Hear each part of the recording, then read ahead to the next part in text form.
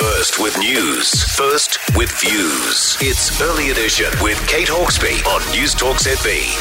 5:13. Well, security experts are warning Kiwis to be extra cautious when buying toys online this Christmas. Cyber criminals are banking on global supply issues and people's frustrations in order to offer dodgy deals online. It's the old saying, if it's too good to be true, it probably is. Dean Williams is a systems engineer for Norton LifeLock. He's with me now from Australia. Good morning to you. Good morning. Thanks for having me. Oh, pleasure. Thanks for getting up for us. How bad is the supply chain for retailers? And is this, actually creating more opportunity for these cyber criminals? Two parts to that answer. Yeah, supply chain issues are definitely getting worse.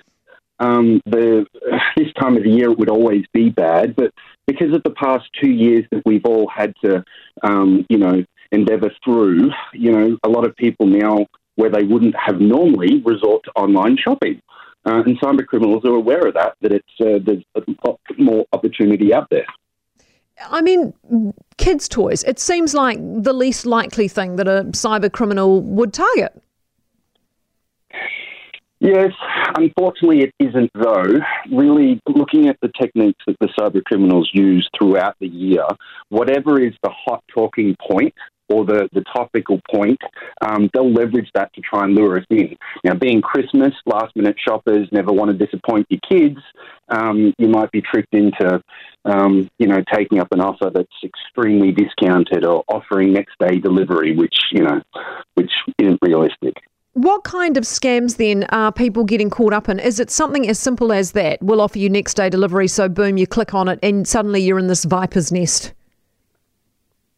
Yeah, the techniques can be anywhere from random. I don't know if any of your Kiwi listeners are aware of these fake delivery text messages that people are receiving. That's another technique that they're using to try and scour personal information and credit card details.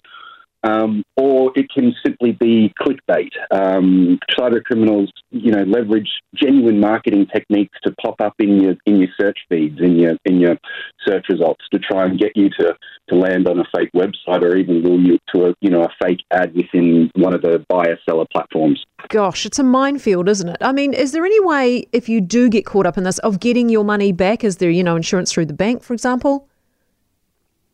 Yeah, the necessary steps would be to contact the bank immediately, contact the authorities or the necessary ombudsman in that field, and then change your passwords across all the associated accounts. Because once a cyber criminal has your username and password combination, that's enough for them to start assuming your identity online. Jeepers. What other tips can you give us to stay safe when we're Christmas shopping online? Because this is quite intimidating for lots of people. It is, the Wild West out there, isn't it?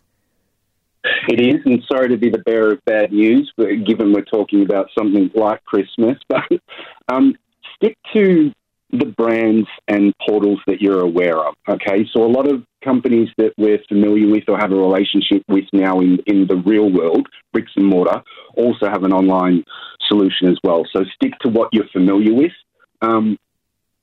Something I hope people are getting a little bit better at when they're using their internet browser is in the top left, look for the padlock to only shop on secure sites. Don't get tricked into those, massive discounts, next day deliveries. If something's out of stock at a national or international distributor, it's probably going to be out of stock. Good advice, Dean. Thanks so much for being with us this morning. We really appreciate it. Dean Williams, systems engineer for Norton LifeLock out of Australia for us this morning. So getting up super early. We always appreciate it when people do that.